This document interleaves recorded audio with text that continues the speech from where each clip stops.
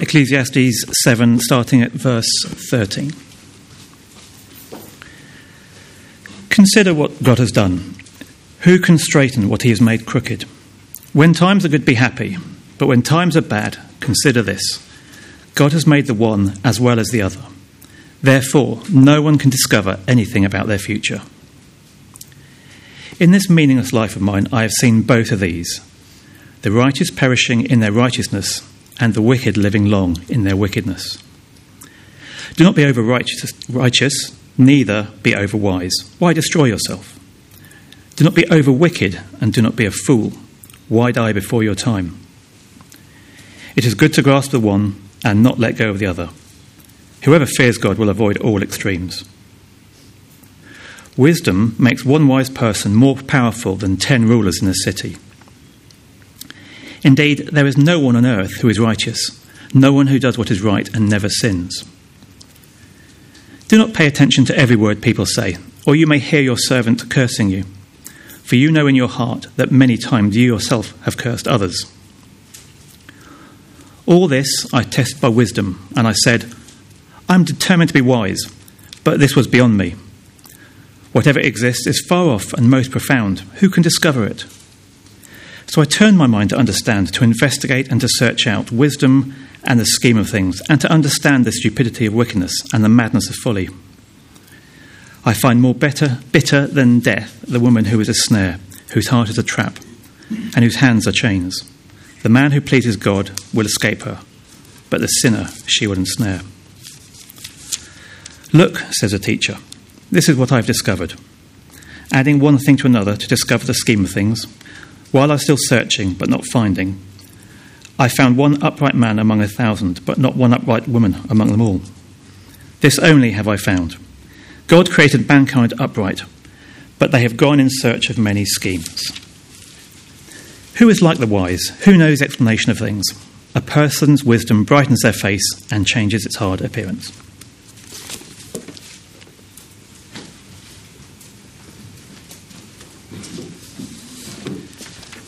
Thanks so much, Andy. And there are times when we come to God's Word and it's hard to understand. And there's times when we come to God's Word and it's hard to do what it's telling us to do. And there's times when it's hard to understand and hard to do what it's telling us to do. And I think this is probably one of those times. So let me pray and let me ask for God's help as we look at this passage together. Heavenly Father, thank you for the opportunity to gather together to look at your word now. And Father, we need your help. We pray by your Spirit you would speak to us. We pray by your Spirit you would help us to understand these words, and that you would help our hearts to respond in the right way to them too. So please, Father, as the psalmist says, teach us to number our days so that we may gain a heart of wisdom. Lord, that's our prayer, Father. Please would you humble us. Please would you reveal your greatness and your goodness to us. Please would you reveal to us just how weak we are, how much we need you. And please show us how completely, sufficiently you meet our greatest need. So, Lord, help us, we pray. In Jesus' name, amen. Are you living your life forward or backward?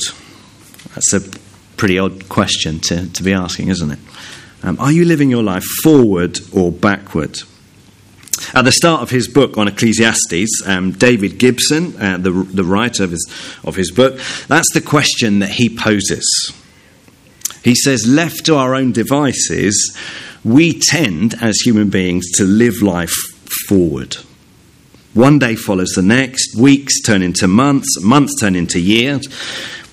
We don't know the future, but we plan, we hope, we dream of where we will be, of what we will be doing, of who we will be doing it with. We tend, as human beings, to live forward. But the book of Ecclesiastes teaches us to live life backward, to take the one certain thing in our future, our death, and to work backward from that point, to filter all of the details and decisions and heartaches and joys, and to think about all of them through the perspective of the end. If we know for sure where we're headed, we know what we need to do before we get there. And Ecclesiastes wants to persuade us that it's only by preparing to die that we can learn to really live. 2 weeks ago, Adam was preaching on the first half of this chapter, and that's what we saw, wasn't it? This week, we're back to a familiar theme for the preacher: wisdom, and specifically wisdom and right living. But this time he's got something slightly different to say about wisdom. This time he wants to show the limitations of wisdom and righteousness and right living. And again, he wants to call us to face up to reality instead of seeking to escape from it.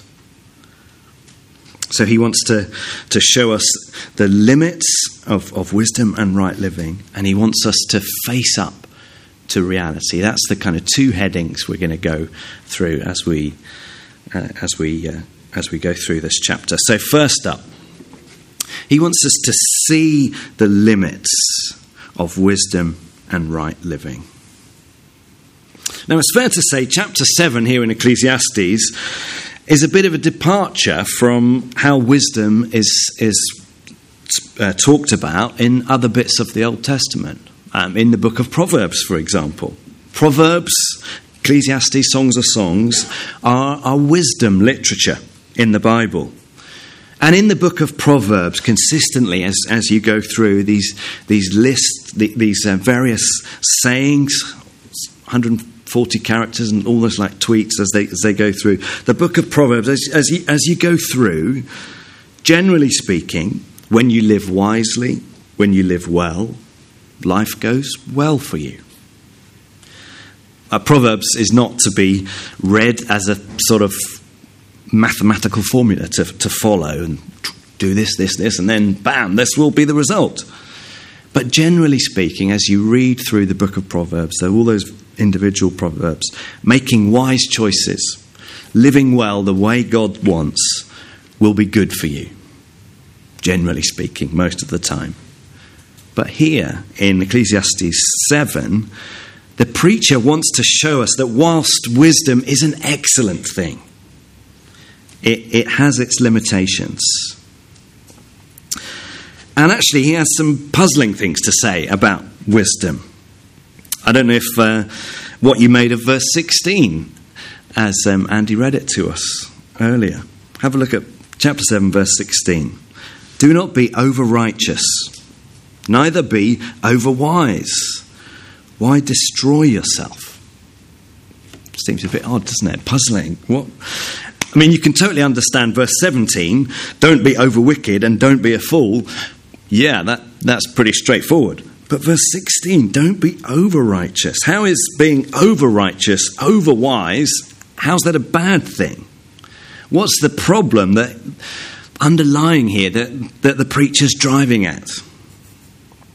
Well, I think it comes back to control.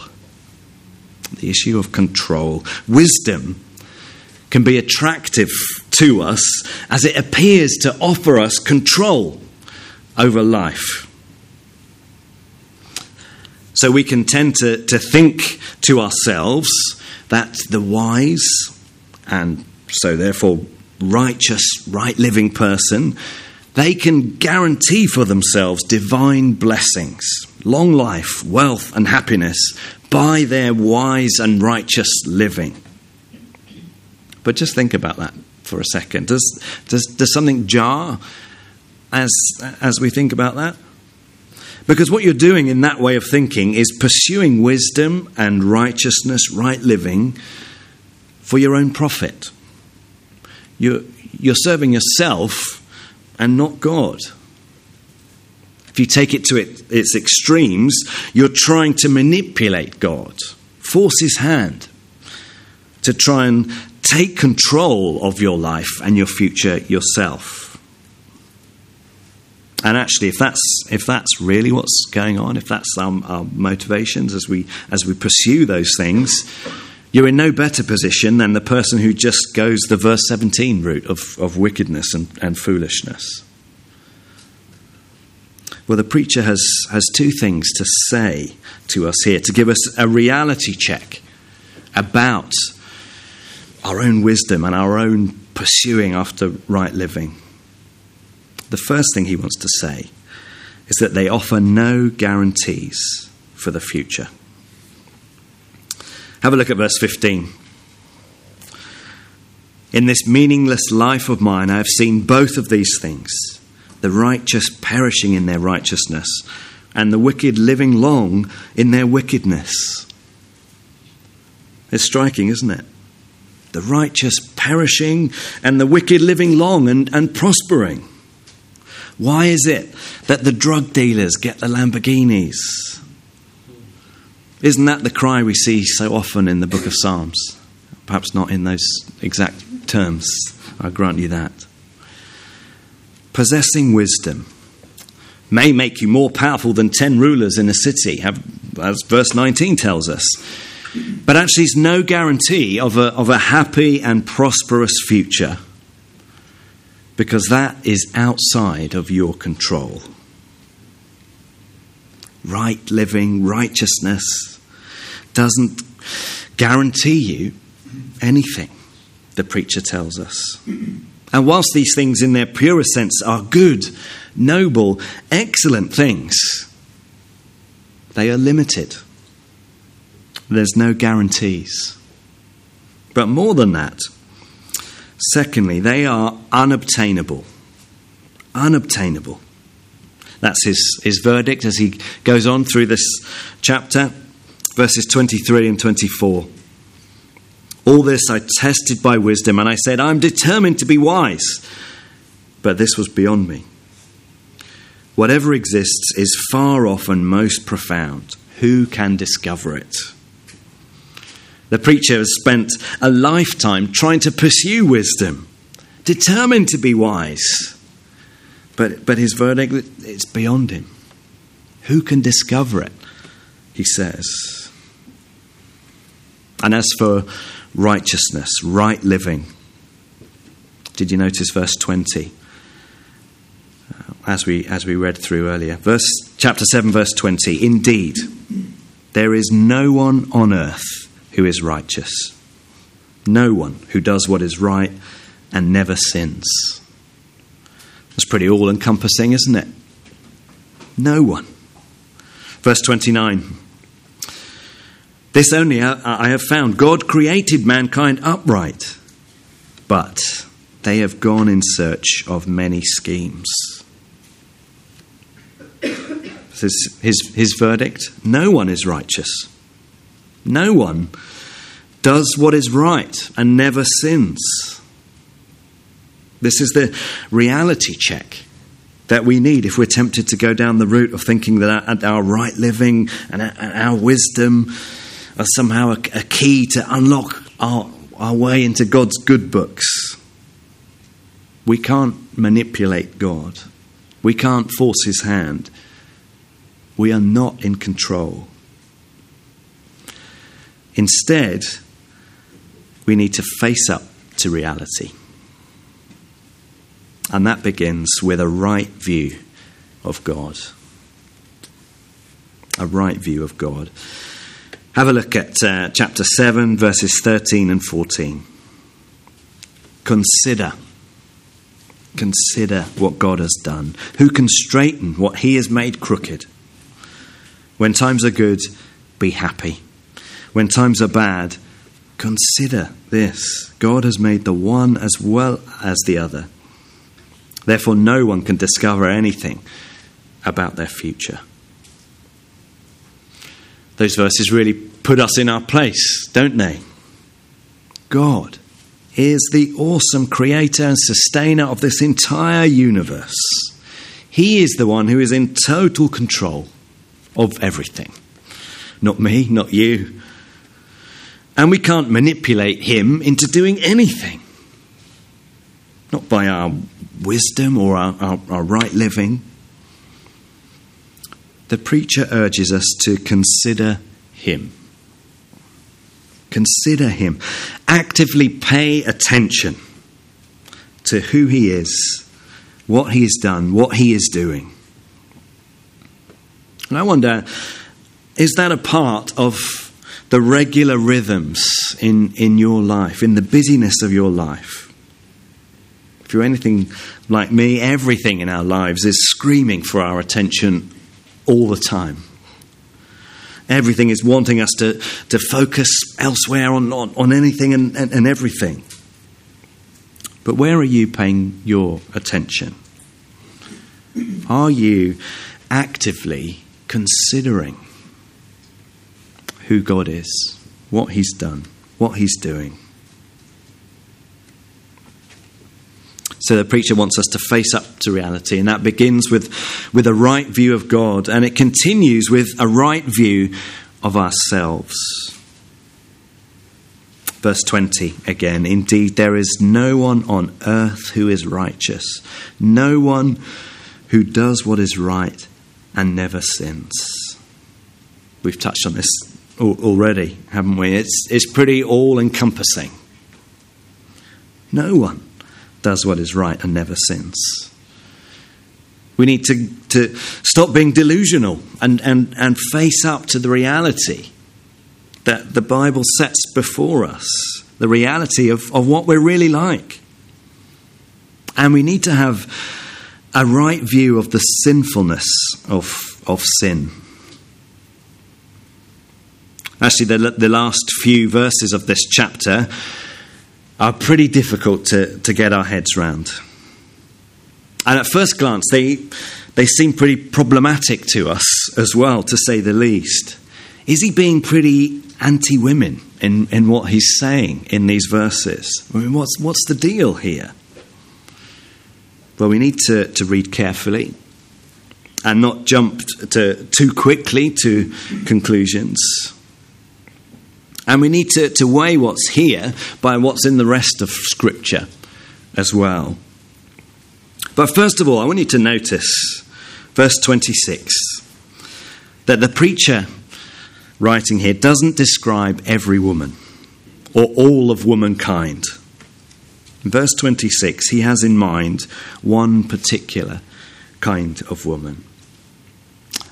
One woman with a particular condition of heart, whether temporarily or as a way of life. She's using her body and her sexuality to get the notice of a man and to trap him. But secondly, notice that men aren't excluded here either.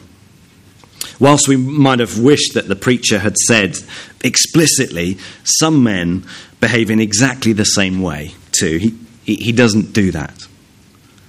But he does show how some particular men, again, not all of mankind, have hearts that are taken in and seduced by this kind of woman.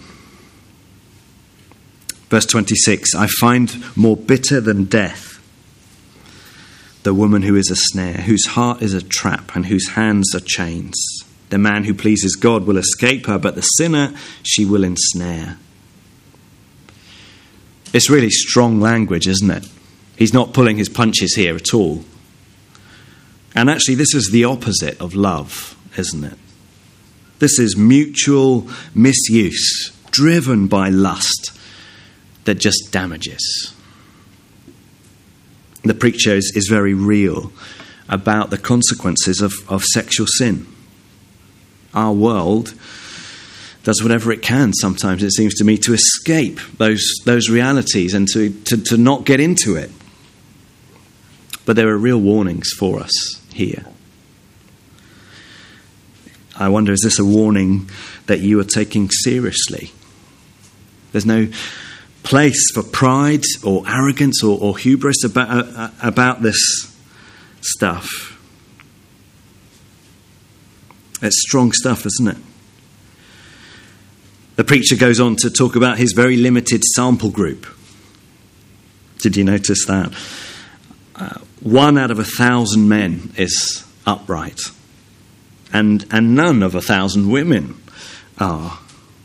I'd be lying if I was to tell you that I knew exactly what that was all about.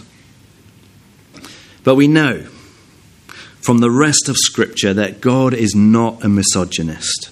We know from the rest of Scripture men and women are created equal. Different, distinct from one another, but equal in worth, in dignity, in value. And verses like this, tragically, have been used to justify horrific abuses against women in history, and we have to call that out. Some suggest that perhaps it's Solomon who's writing the book of Ecclesiastes. Some suggest perhaps the preacher is channeling Solomon in some ways. And King Solomon, as you may know from the history books in the Old Testament, had 700 wives and 300 concubines. Not porcupines, as it's one of those funny moments in Sunday school when you're trying to, it's a completely different animal. So to do the math, 700, 300, 1,000. We don't know for sure what's in the preacher's mind as he talks about these random sample groups. But we do know from the context here, the point that he's making is that there is no one without sin. And that sin has serious consequences and needs to be, and those consequences need to be faced up to. There's no place for any self-righteousness when it comes to this. Verse 29 again, this only have I found, God created mankind upright, but they have gone in search of many schemes. This is the ultimate reality that we need to face up to. We were created good, right? But we left God's good purposes in search of anything and everything instead. We can't fool ourselves into thinking our wisdom or our right living can bring any semblance of control into our lives and our futures. We can't manipulate God. God is God, and we are not. And we need to face up to the realities of who God is and what we are really like. That's what it means to fear God. And that's what the preacher calls us to at various points throughout this book, culminating and in chapter 12 and verse 13. Now all has been heard, and here is the conclusion of the matter. Fear God and keep his commandments, for this is the duty of all mankind. Fear God. That's what he's driving towards. Well, what does that look like? What does that mean? Well, we need to jump to the New Testament, to a story that the Lord Jesus told to help us get our heads around this. I don't know about you, but as we've been going through the book of Ecclesiastes, I'm right with him as he's describing the reality of what culture is like today. But so often I'm left thinking, what's the hope? What's the answer? Where do I go from here? It's aching towards a fulfillment and a hope and a saviour. And so let's turn to the New Testament. Let's turn to the Lord Jesus, our wisdom, our righteousness. Jesus told a story of two men who went up to the temple to pray. One of them a Pharisee, the other a tax collector. In Luke 18, verse 11 and 12. This is what Jesus said. The Pharisee stood by himself and prayed, God, I thank you that I am not like the other people, robbers, evildoers, adulterers, or even like this tax collector. I fast twice a week and give 1/10 of all I get. I wonder if you can picture this guy, the scene in the temple in your mind's eye. What an extraordinary prayer. He's not there to worship God, is he? He's there to worship himself. Now, I wonder if you were trying to describe him, what words you might use. I'd imagine arrogant is probably fairly near the top of your list. God, aren't you glad that I'm on your team? That's what he's announcing in the temple that day. Here's a supreme example of someone serving themselves, not God, trying to manipulate God via his right living and his over-righteousness. Now, the Pharisees at the time of Jesus were morally upright guys who were experts in the law. They would tithe, they would give 1/10 of everything they had, even down to the spices growing in their gardens. They'd get there. That's how meticulous they were in their devotion to the law. But not out of service and love for God, out of a service and love to themselves. The contrast couldn't be greater between this guy and the other man in Jesus' story. Have a look at verse 13. Luke 18:13. The tax collector stood at a distance. He would not even look up to heaven, but beat his breast and said, God, have mercy on me, a sinner. Socially, morally, this guy is a million miles from the Pharisee, isn't he? The tax collectors at the time worked for the occupying forces, the enemy, the Romans. And if that wasn't bad enough, tax collectors were known for taking more than the Romans demanded and skimming it off the top for themselves. And so this tax collector enters, but can't even bring himself to look upwards. God, have mercy on me, a sinner. What's he understood about himself?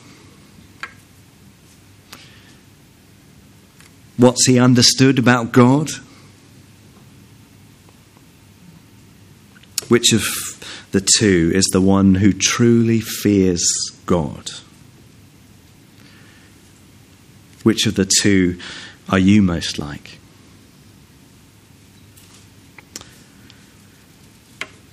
Well, Jesus finishes his story. Verse 14 of chapter 18. I tell you that this man, rather than the other, went home justified before God. For all those who exalt themselves will be humbled, and those who humble themselves will be exalted. As Jesus said these words, he knew that justification, being declared to be innocent, is only possible because of what he was going to go and do on the cross. For the preacher in Ecclesiastes 7, for us today, left to our own devices, left to ourselves, righteousness is unobtainable. It's out of reach for us. We are dead in our sins. But the good news for us today, living this side of the cross, is that all we need do is to come to our senses. All we need to do is echo the prayer of this tax collector. God, have mercy on me, a sinner. Have that right view of who God is. Have that right view of ourselves. And in humility, just ask for forgiveness. And we can be justified. It's one of those great Bible words, isn't it? Declared to be innocent. It's courtroom language. The idea is of the verdict of a judge. Innocent. Just as if never sinned. Somehow. Some people talk about it. and how transforming that truth is. Think of that tax collector going in with the weight and the guilt, the shame of his sin, but leaving justified, forgiven, cleansed, washed, free. That's the glorious news of the gospel.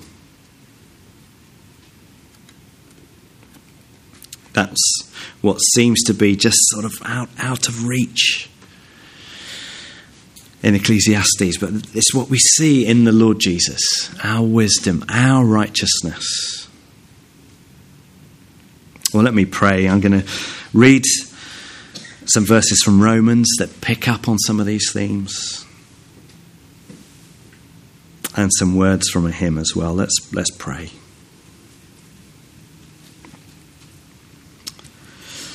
But now, apart from the law, the righteousness of God has been made known, to which the law and the prophets testify. This righteousness is given through faith in Jesus Christ to all who believe. There is no difference between Jew and Gentile, for all have sinned and fall short of the glory of God, and all are justified freely by his grace through the redemption that came by Christ Jesus. Heavenly Father, how we thank you for those glorious verses, those glorious truths. Thank you for the full and free forgiveness that is ours. Thank you that we can be declared innocent, justified, not because of anything about us, not because of anything that we do or have done, but all because of your grace, your mercy, your initiative. All we bring is our sin. How we thank you for the cross. How we thank you for the Lord Jesus. When Satan tempts me to despair and tells me of the guilt within, upward I look and see him there, who made an end of all my sin. Because the sinless Saviour died, my sinful soul is counted free. For God the just is satisfied to look on him and pardon me.